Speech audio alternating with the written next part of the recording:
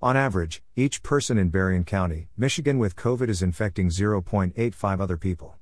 Because each person is infecting less than one other person, the total number of current cases in Berrien County, Michigan is shrinking.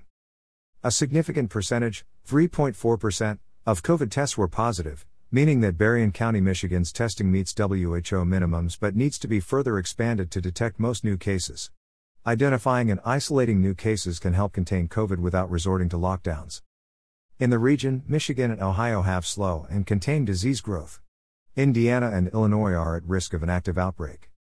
A cluster of southern states including Louisiana, Mississippi, Alabama, Tennessee, Georgia, and Florida remain at critical levels.